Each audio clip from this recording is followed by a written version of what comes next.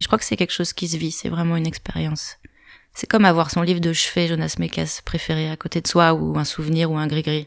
C'est une forme de gris-gris, Jonas.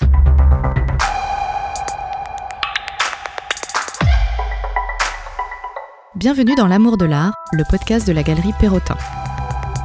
Ici, des artistes nous parlent d'autres artistes. Musique, littérature, cinéma, art visuel, théâtre. Ils et elles nous partagent de manière très personnelle le regard sur ces œuvres qui les fascinent. Car l'art appartient à tout le monde, nous en sommes convaincus. Comme l'a si bien écrit Pierre Bourdieu dans L'Amour de l'art, la culture n'est pas un privilège de nature, il suffirait que tous possèdent les moyens d'en prendre possession pour qu'elle appartienne à tous. Sans hiérarchie, la pratique de Mathilde Denize recouvre la peinture, l'installation, la sculpture, la performance ou la vidéo. Collectionneuse d'objets mis au rebut, elle découpe souvent ses anciennes peintures pour les tisser sous de nouvelles formes. Des œuvres naissent ainsi des vestiges du passé. Inspirée par de grands artistes expérimentaux, elle a choisi de nous parler dans L'Amour de l'art du réalisateur, artiste et poète Jonas Mekas. Bonne écoute. J'ai une famille où on n'allait pas, quasiment pas au musée.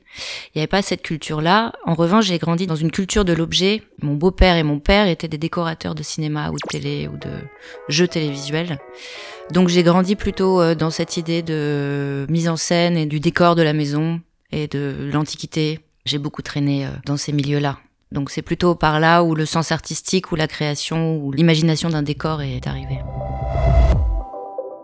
J'étais pas forcément au contact non plus d'une culture cinématographique d'auteurs classiques, etc. Mais par contre, mes parents avaient cette habitude d'aller au cinéma et nous emmener au cinéma. Mon père en particulier, on passait beaucoup de week-ends au cinéma ou dans les vidéoclubs qui étaient des endroits assez magiques qui n'existent plus. On avait un choix. Il y avait cette envie en tout cas de regarder des images.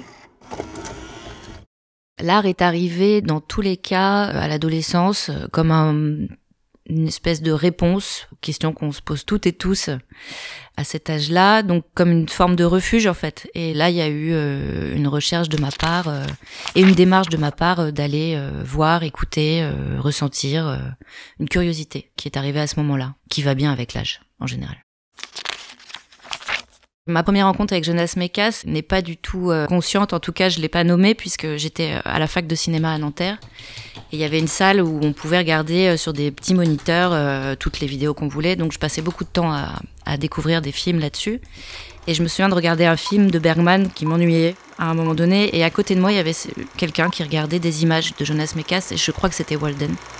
J'ai passé l'heure où je devais regarder Bergman à regarder ces images, mais sans savoir ce que c'est et sans oser demander ce que c'était. Et plus tard, aux Beaux-Arts de Paris, il y avait des conférences qui sont organisées. Et donc je vois Jonas Mekas, je ne sais pas ce que c'est, mais j'y vais. Et je redécouvre ces images et je vois Jonas Mekas et son fils. Voilà, donc je découvre. Et le personnage, je retrouve cette Madeleine de Proust dans la Madeleine de Proust qui est Jonas Mekas. Donc l'histoire est assez rigolote. Ce qui m'avait marqué en particulier, c'était le rythme de ces films. Le rythme du montage et de cette pellicule qui ne cesse d'être hachée. Il y a vraiment quelque chose que je trouvais de l'ordre presque du sublime ou du sacré. Enfin, il y avait quelque chose qui était au-dessus dans ces images. Donc ça a été vraiment une espèce de choc visuel. Et que j'ai retrouvé par la suite et que j'ai pu redécouvrir. Et c'est passé dans une autre dimension, celle de l'intime, qui est une énorme partie de son travail, et de la poésie. J'avais pas le son de Mekas qui est particulier également et que j'ai effectivement redécouvert après. Et puis il vient toujours s'amuser, donc déjà il y a sa voix off où il raconte, où il se raconte. Et puis il y a tous les sons qui sont toujours en décalé, soit des musiques classiques qui sont presque artisanales, où c'est quelque chose où on sent la matière de la façon dont c'est joué ou produit. Et ensuite il vient un peu à la manière, comme je disais, de Godard ou John Cage, etc., perturber un peu toujours son image et mettre des sons de ville stridents. Mais je ne sais pas si c'est une intention cinématographique, parce que c'est pas du tout son histoire de raconter des récits, d'écrire, de scénariser.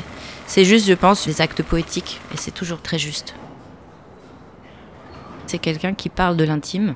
Je pense qu'il y a une particularité chez Jonas Mekas qui touche absolument tout le monde. Il y a quelque chose de démocratique total, dans sa forme poétique, et je trouve ça très important. Moi, quand je l'ai vu aux Beaux-Arts de Paris, j'ai pas voulu aller le rencontrer particulièrement. C'était pas le sujet, mais en tout cas, il y a cet homme, quand on l'entend parler et quand on le voit parler, je crois vraiment qu'on en a besoin. En tout cas, moi, j'en ai eu besoin de cette vision des choses, alors qu'il a vécu des choses quand même assez balèzes. Et il y a toujours chez lui cette envie de vivre, cette chose vivante. Je crois que tous ces films, ils sont tous collés les uns aux autres. C'est un grand train, le travail de Jonas Mekas. Et j'ai l'impression qu'il y a tellement de choses qu'on n'a pas encore vues, qu'il a continué à filmer, ne serait-ce que si on va sur son site internet. Il y a encore des choses, enfin, je veux dire, il filmait comme une nécessité comme de respirer. Après, il y a eu ces films, il y a eu Walden, et il y a eu As I'm Moving Ahead, Occasionally I Saw Brief Glimpses of Beauty, qui sont des films de 3 heures ou 4 heures, 5 heures, sur sa vie intime, sur sa famille, sur ses amis. Et ce qui est très très beau, c'est qu'il peut filmer autant une poussière, qu'une mouche dans une fleur, que Yoko Ono, ou John Lennon, ou les Warhol, ou les Velvet, ou sa famille, ou son enfant, ou un geste de son enfant vers un chat. Il n'y a pas d'échelle, c'est absolument magnifique ça. Si je devais présenter le travail de Jonas Mekas, je montrerais Walden, ou en tout cas des choses tout à fait dans cette lignée.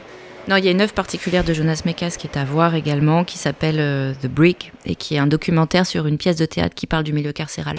Ou sinon, je montrerais potentiellement une vidéo de lui, oui, quand il dit « My friends », par exemple, parce qu'il est si sympathique.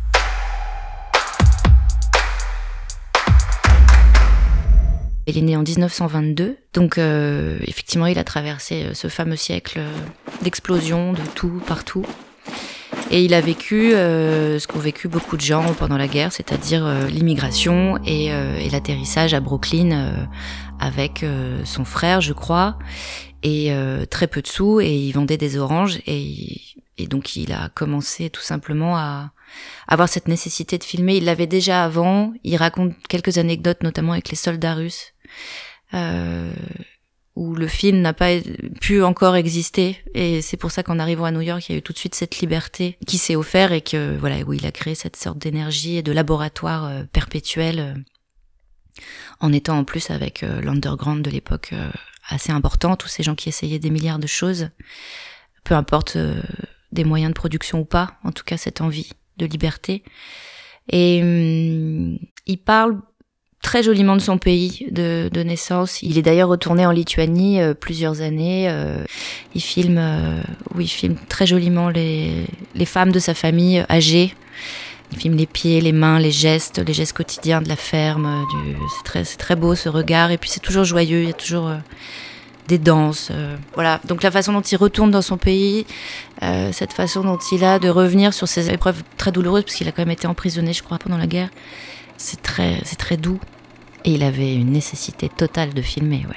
Partir de rien pour arriver à ça, c'est si courageux. Si je devais résumer le travail de Jonas Mekas en un ou plusieurs mots, j'ai envie d'en dire qu'un seul, c'est présent. Parce que pour moi, c'est quelque chose qui n'a pas d'âge. Quelque chose qui est vivant et extrêmement vivant. Donc présent.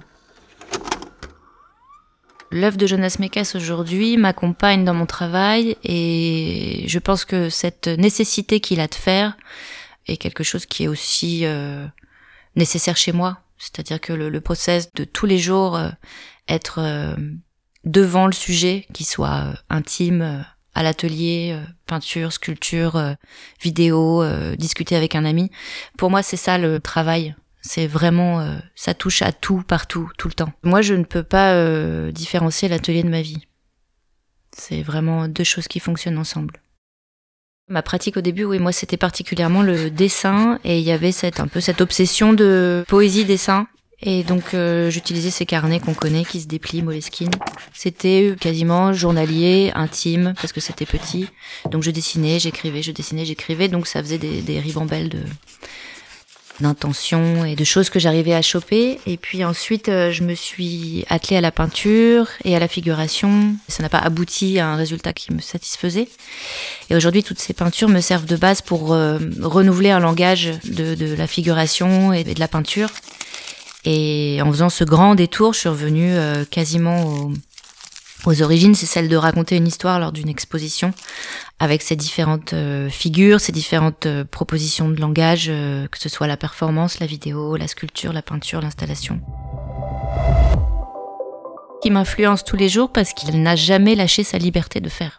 Et je pense que c'est extrêmement important dans le travail, dans le process, d'être toujours avec une possibilité infinie de faire et de ne jamais se donner des règles ou de... Voilà. Moi, j'ai besoin de travailler comme ça et j'ai envie de travailler comme ça. C'est très important, je pense, dans ma pratique aujourd'hui. La vidéo que j'ai réalisée lors de la résidence à la Villa Médicis, le film a été un process pour moi quasi collé à ça, c'est-à-dire que je n'ai pas voulu écrire, ou très très peu, c'était plutôt de l'ordre des mots-clés ou des intentions visuelles, mais arriver devant la caméra et arriver devant les décors, etc., il n'y a rien qui était respecté. Et je vois que j'ai la même attitude devant la peinture ou devant un découpage ou devant une situation en général, en fait. Je joue avec l'élément présent.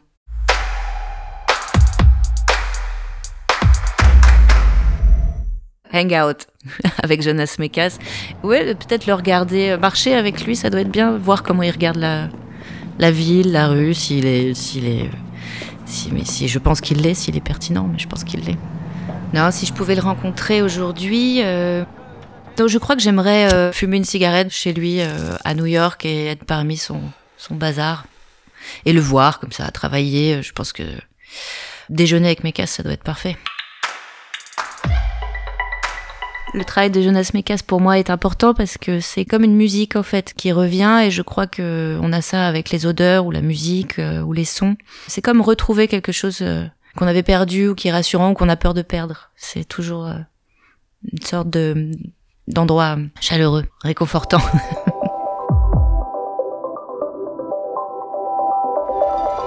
Nous espérons que vous avez apprécié cette traversée de l'œuvre de Jonas Mekas par Mathilde Denize.